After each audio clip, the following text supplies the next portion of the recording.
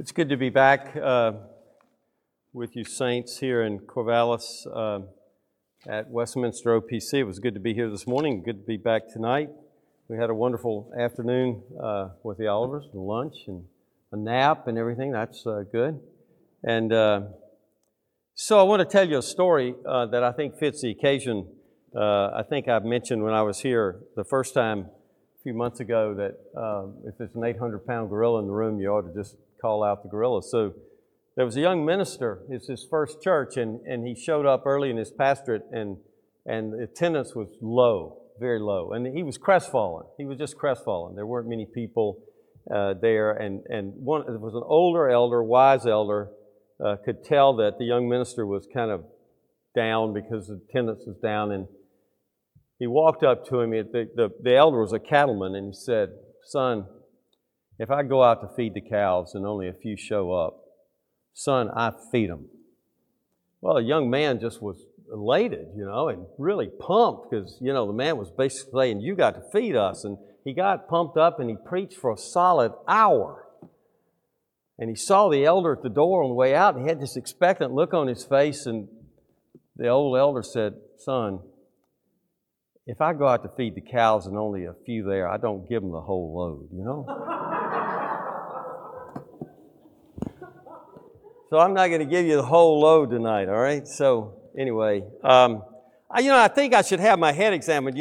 Dr. Ball is working on a commentary on Hebrews, and I realized both of my sermons have to do with Hebrews today. I need my head examined, you know what I mean? But anyway, I want to direct your attention to Hebrews chapter 12 and 13. And while you're turning, I want to remind you that we believe the Bible is the Word of God written, the only infallible rule of faith and practice, that it's not our reflections about God, but God's revelation to us about Himself and who we are and our need for and the way of salvation. And I want to read just a few verses from beginning in chapter 12, verse 28, and then read consecutively through chapter 13, verse 6, a little message entitled, "Remember the Prisoners." Before I read that, I want to tell you that in some places today, this first Sunday in November is remembered every year as the International Day of Prayer for the Persecuted Church, IDOP, some people call it, and is sponsored by the Voice of the Martyrs, which is a ministry to people that are being persecuted and their families. And so it's the first Sunday in November every year to help remember and to have a ministry that helps people that are persecuted for their faith in Jesus Christ. And I want to remember them tonight because in verse 3 it's going to say, remember the prisoner, remember those who are in prison.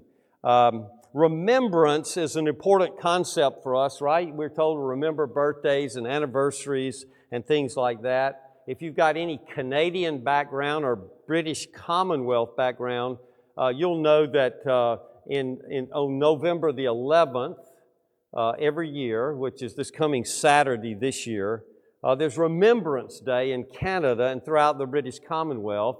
And on Remembrance Day in the British Commonwealth, they remember their war dead and those who paid the ultimate price for their freedom.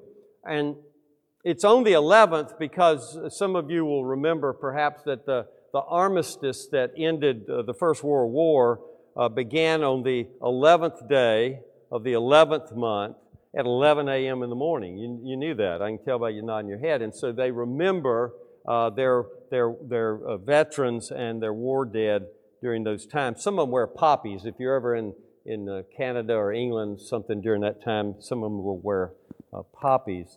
And in the church, this morning we remembered the Lord's death in the Lord's Supper. And so tonight we want to remember the prisoners. Lord, help us to understand You and Your ways with Your people and how we're supposed to live as Your people.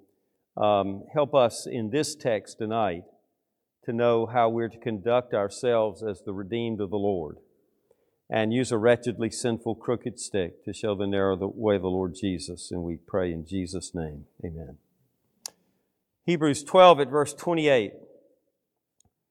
"Therefore, let us be grateful for receiving a kingdom that cannot be shaken, And let us offer to God acceptable worship with reverence and awe, for our God is a consuming fire.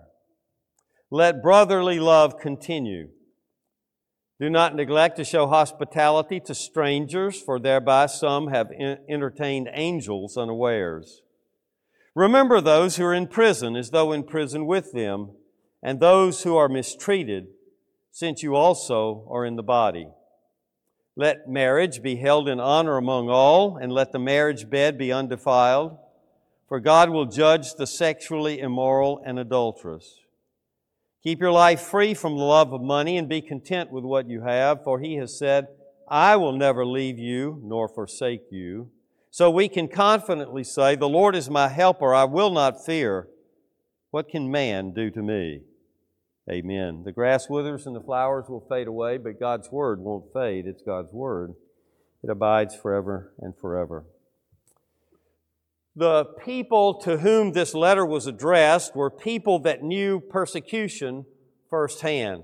If you look back in Hebrews chapter 10 at verse 32, there is that remarkable story about the former days in the life of these people. 10:32, recall the former days when after you were enlightened, you endured a hard struggle with sufferings, sometimes being publicly exposed to reproach and affliction, and sometimes being partners with those so treated. For you had compassion on those in prison, and you joyfully accepted the plundering of your property, since you knew that you yourselves had a better possession and an abiding one. And throughout the book of Hebrews, there are these warnings and remembrances about their former days. After their conversion, they had suffered, and sometimes they were publicly exposed to reproach and affliction, and sometimes it says in verse 33, sometimes they partnered with those so treated. So there were people that were being persecuted for the faith that these readers had partnered with, had drawn alongside of in order to comfort and to help. They had had compassion on those in prison and had joyfully accepted the plundering of their property. Couldn't have been Americans, could they? I mean, if somebody plundered our property, could we joyfully do that? And I think it's not that they were not interested in possessions, but as it says, they had better and lasting possessions in heaven. But now, that's their past. Now, if you read the whole book, there's a new wave of persecution coming upon them, and they're wavering in their commitment. They're struggling to maintain their commitment, the same level of commitment they had before, and frankly, they are in danger of falling away. It says that in chapter 6 and again in chapter 10. And so the book of Hebrews was written to encourage them not to waver, but to continue their confidence firm to the end, because as Jesus said, he who perseveres to the end will be saved. So it's an encouragement to them, and I hope to us as well. Now, a brief overview of the passage would give you this. It's 13:1. Let brotherly love continue. That's the dominant thought in the first 6 verses, I think. Let brotherly love continue. And then it fleshes out what that would look like in their church community. Now, I want to say that I think some of the things that the writer says here in the first 6 verses are applicable sometimes to those outside the church community, but I think he's writing primarily about those within the church community. I don't think, for instance, in verse 3, when he says, remember those who are in prison, he's talking first and foremost about non-believers that are in prison, although I think we do have responsibility in that regard. I think he's talking about believers who've been put into prison for their faith. I think that is the better way to see it, even though, as I say, there are things here that apply to those who are outside as well. And so verses 2 and following put meat on the bones of the let brotherly love continue. Do not neglect to show hospitality to strangers, for thereby some have entertained angels unawares. Is that talking about Christian strangers? I think it's probably best understood as talking about itinerant Christian ministries, ministers and people that wandered around. They should help them. John, in his second and third letters, talks about that. And then in verse 3, remember the prisoners, those who are in prison for their faith, who are mistreated for their faith. And so let's just dig a little deeper then in verse 3. Remember those who are in prison. Remember the prisoners. Who are they? Well, as I said, I think they are those persecuted for the faith. They're not necessarily all prisoners, although we should try, if we can, to help them. What does it mean to remember them? Well, obviously it means don't forget about them. And I think we're prone to forget about people that are in difficulty, right? We have a tendency to forget about those who are in trouble because we can't handle it very well. Yeah, we go into the television and they talk about this crisis and this catastrophe and that catastrophe. And it's kind of like, I can't process it. I mean, some of it's sometimes near and some of it's very far away. But one of the ways that some of us handle that is we just put it out of our minds. We have a tendency to forget those in trouble. I used to do a lot of hospital ministry as a result of being a pastor. I'd go into the hospitals and ICU waiting rooms and the ICUs themselves and everything. And I used to think, you go into an ICU waiting room and just sit around and listen for a while. And you think, well, my problems are not so bad, probably. I mean, you hear some stuff in an ICU waiting room and what's going on with people, and it's just unbelievable. And you kind of walk out of those places and think, well, I'm glad it's not me. And you tend to put it out of your mind because it's hard to handle. So he's saying, look, we tend to forget. And he said, don't forget. Don't forget. I think lack of love is a primary problem in not remembering the prisoners. What do you think? I don't know. We'll see. More positively, though, remembering the prisoners is not just not forgetting about them, but it's to remember them in an active, helpful way. Let me explain what I mean. If you look at God's remembrance in the Bible, there are many times when the psalmist will say, remember me, O Lord, right? And Jeremiah said, O Lord, remember me and visit me. Jeremiah 15:15, Lord, remember me and visit me. In Genesis 8, verse 1, it says, God remembered Noah and made a wind blow over the earth. So God's remembrance of Noah was not just thinking about Noah, but it was to do something. He made a wind blow over the earth, the waters dried up, and He remembered His covenant with Noah. Numbers chapter 10, verse 9, to be remembered before the Lord is to be saved from your enemies. And so remembrance in the Bible is not just to think about and not merely to call to mind. When we talk about remembering something, we think about, oh, I remembered it for the test. I was able to write it down, and then I went out from the test and promptly forgot about it, if you're like me, right? All right. But that's not what remembrance in the Bible is, right? Paul used it this way. In Galatians 2, verse 10, remember the poor.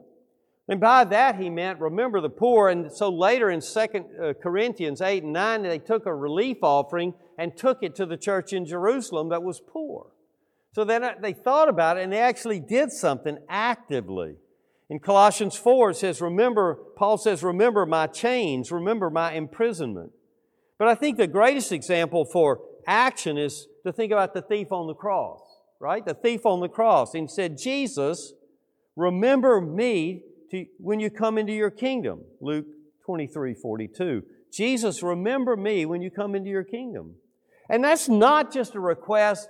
Jesus, would you think about me when you get to glory? It's a request that Jesus might, by sovereign grace, bring that man to glory, right? That this man might be with Jesus in the paradise of God. Jesus, remember me actively. Do something.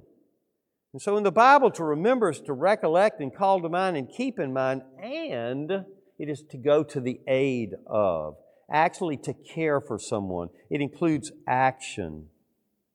And depending on the context, here's some things it can mean. Again, I'll flesh out some of my study. It means to pray, right? Acts 12, verse 5. So Peter was kept in prison by Herod the king, but earnest prayer for him was being made to God by the church.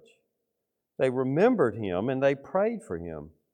It's to go and hold a hand and pray with and to give to their families food and fellowship.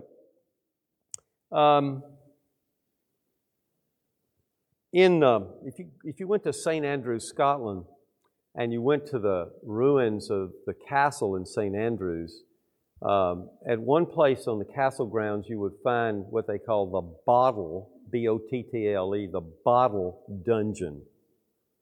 And the Bottle Dungeon was a dungeon. It was a place they put prisoners. And it was, think of a gigantic Coke bottle. You know, it's small and it you know, kind of has a shape, but it's larger at the bottom. Or maybe a flask, you know, you got the thing and then the flask goes down like that. Well, the Bottle Dungeon's about 24 feet deep, and the top is about 15 feet around, and it goes out like that. And so when people were put in prison, the Bottle Dungeon, they just put them down there. And you say, well, where did the meals come from and where did their water come from? Well, people had to take it to them. Really? Yeah.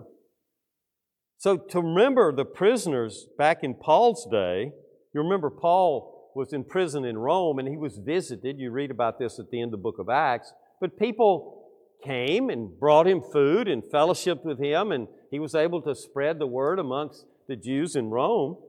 But when people in this day and age were in prison, they had nothing unless people came to them. So the writer to the Hebrews is saying, remember the prisoners. To what degree are we to remember the prisoners? It's very clear. It says, as though in prison with them, empathically. I think it's the golden rule. Do unto others as you would want them to do unto you, to do what you would want somebody to do if you were in prison. Why? Well, when we were in the prison house of sin, Jesus came to us. And so they are bound together because they're united to Christ. I love this verse in Romans 12 at verse 5. Most Americans, I think, and this is really a struggle for the American church because we grew up, we've all been raised, most of us anyway, in a very a part of the world, the West, broadly speaking. I don't mean the West of the United States, I mean the West, versus the East. We're very individualistic. The air we breathe is individualistic. We are individualistic more than we can even see. And in Romans 12, verse 5, the Apostle Paul says, so we, though many, are one body in Christ and individually members one of another. And I contend that we don't know much about what it means to be individually members one of another. I think some Americans read that verse and they just don't know how to process it because their minds are shaped in such an individualistic fashion they can't imagine the common connection that they have being united to Christ. They're united to one another. But they have a common confession. They have a common connection to Christ and one another. They have a common hope of heaven, and they have a common danger here in Hebrews of falling away. And so I think there are two views of the church, more than this, but certainly in this area, there are two views of the church out there. One view of the church is what I would call a kind of a Presbyterian and Reformed view. How did I get in the church? I was drafted. I was drafted into the church. I was sovereignly sought and brought to the church of the Lord Jesus Christ because I was sovereignly sought and brought to Christ. Right. But there's another view of the church out there not that I was drafted into the church, but I volunteered into the church. And if you have the view that you're volunteered into the church as an individual without a common connection, then I think we're going to have very great difficulty seeing that we're individually members one of another, that we really ought to help our brothers and sisters in Christ that are in China and other parts of the world. We're just not going to feel connected to them Because after all, I volunteered to be a part of this church, but all that bigger, the Church of the Lord Jesus Christ, with a capital C, that's not resonating with many of us. There was a young man in our church in Alabama who was a student at Westminster Seminary in Dallas when Westminster Seminary had a seminary in Dallas. That's a long story, what's happened to that campus and that seminary. But he was invited by a man he knew who was Chinese to go to China one summer and go into some pretty remote regions of China and train Christian leaders. And so he went, and he was way back. I don't know exactly where he was, but so far that when the police caught him and brought him in, they'd never seen a white person. They'd never seen anybody that wasn't Asian, looking. And so, so he was teaching, and it was just like you read in the books or in the movies or see in the movies, the police showed up and people are jumping out windows and doors and they're taken in and taken to the police station. They take up their laptops and send them to Beijing and deport them. And the Christians that came out of the building when the police came in and were apprehended and were beaten and that kind of stuff, they caught up with this young man in Beijing and they said, "Don't go home and tell what happened." And he looked at him like, "Don't go, what do you mean don't go home and tell people what?" They said, "Don't go home and tell people what happened, because if you do, other people won't come. And we want you to come back, and we want others like you to come." And it just kind of broke my heart, It just kind of broke my heart. And, do we feel connected to people like that? Do we think, well, they're over there, I'm over here. It doesn't have anything to do with me. But if we're sought and sovereignly brought into the one church of the Lord Jesus Christ, and if they're united to Christ like we're united to Christ, then we are connected to them. If A is connected to B and C is connected to B, then A and C are connected to one another, right? This is basic algebra. Except I'm applying it to the church of the Lord Jesus Christ. So, the second application is remember the prisoners and the standard as though in prison with them. And then it says, and remember those who are mistreated. Who are those who are mistreated? Well, these are those who are persecuted for the faith. It probably includes those who are in prison, but it's a larger group, right? These are people that are mistreated, but they haven't been incarcerated. And I would say that they're probably mistreated 4 ways, okay? I think they're probably mistreated physically and socially and economically and judicially. Let me explain what I mean by that. Physically, these are those who might have been beaten, and we've read about that in chapter 10, and you could also read about that in chapter 11. Others suffered mocking and flogging and even chains and imprisonment. This is 11:36. They were stoned, they were sawn in two, they were killed with the sword. They went about in skins of sheep and goats, destitute, afflicted, mistreated, of whom the world was not worthy, wandering about in deserts and mountains and in dens and caves of the earth. Wow. Yeah, mistreated physically. You've turned to 2 Corinthians chapter 6, which we won't do. You can read Paul talking about the imprisonments and the floggings and the number of times he got the 39 lashes and all that kind of thing. And today Christians are beaten and raped and burned out. Today, brothers and sisters in Christ, people with whom we will spend eternity if we know Jesus, physically mistreated. Remember those who are mistreated. Socially, they're mistreated.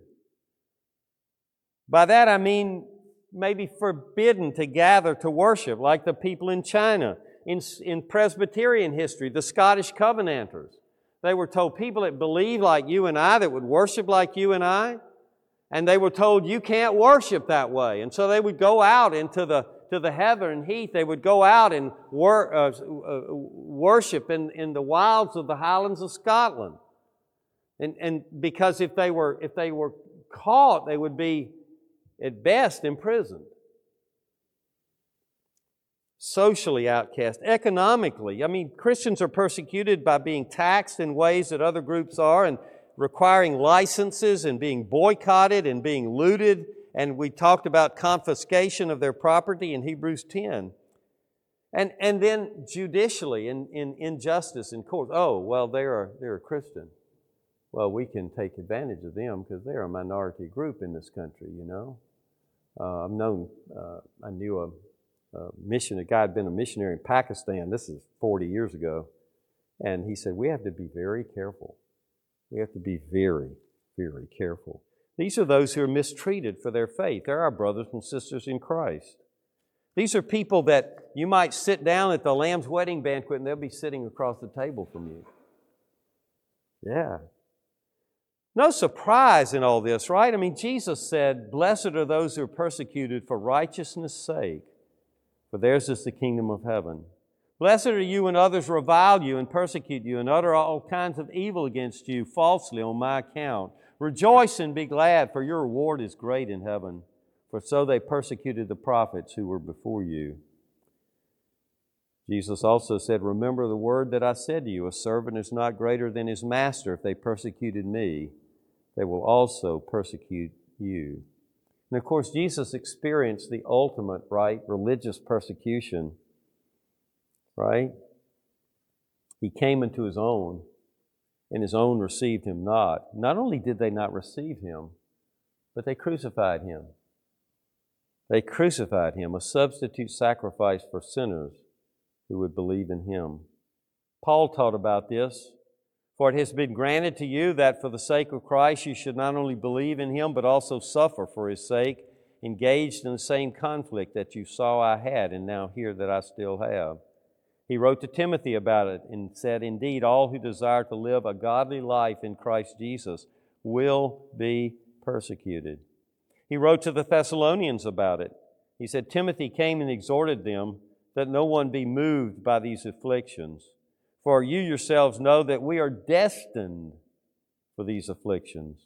For when we were with you, we kept telling you beforehand that we were to suffer affliction, just as it has come to pass, and just as you know.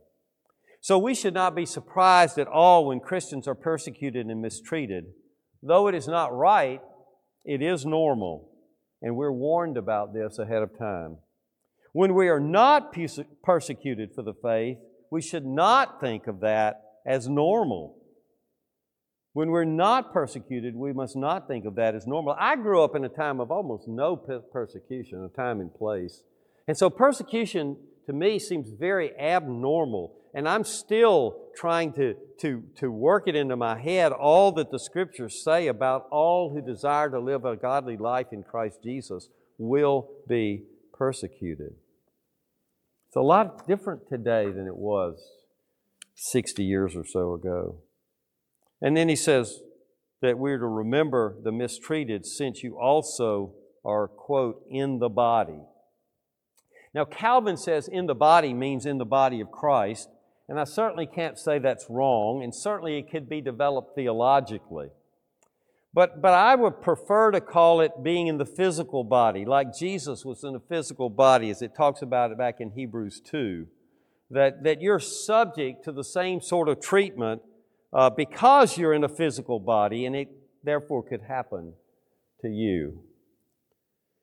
So, let brotherly love continue. When you have traveling evangelists, take care of them. Show hospitality to them. You have entertained angels unawares sometime. And then remember the prisoners. Remember the prisoners as though in prison with them, and those who are mistreated, since you also are in the body. I want to go back to an image I mentioned a few minutes ago. Someday we'll, I guess, sit down at the Lamb's wedding banquet that's mentioned in Revelation 19 and 20. And we will sit down perhaps with people that were persecuted, perhaps martyred. And they may ask us, did you remember us? Did you remember us? What will you say to them? What will we wish that we could say? What should we do?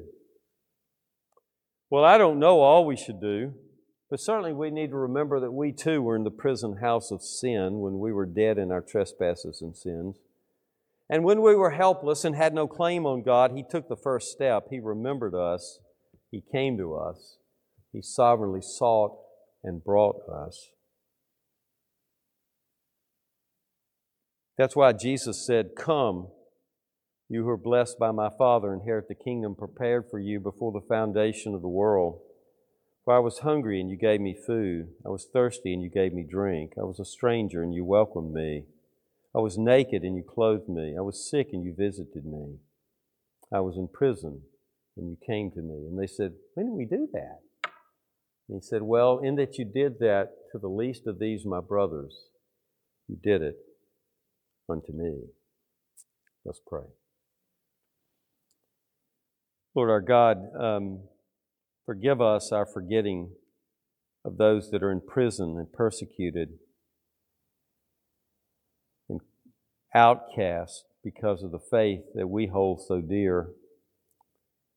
We talk about things being difficult in Oregon for believers, but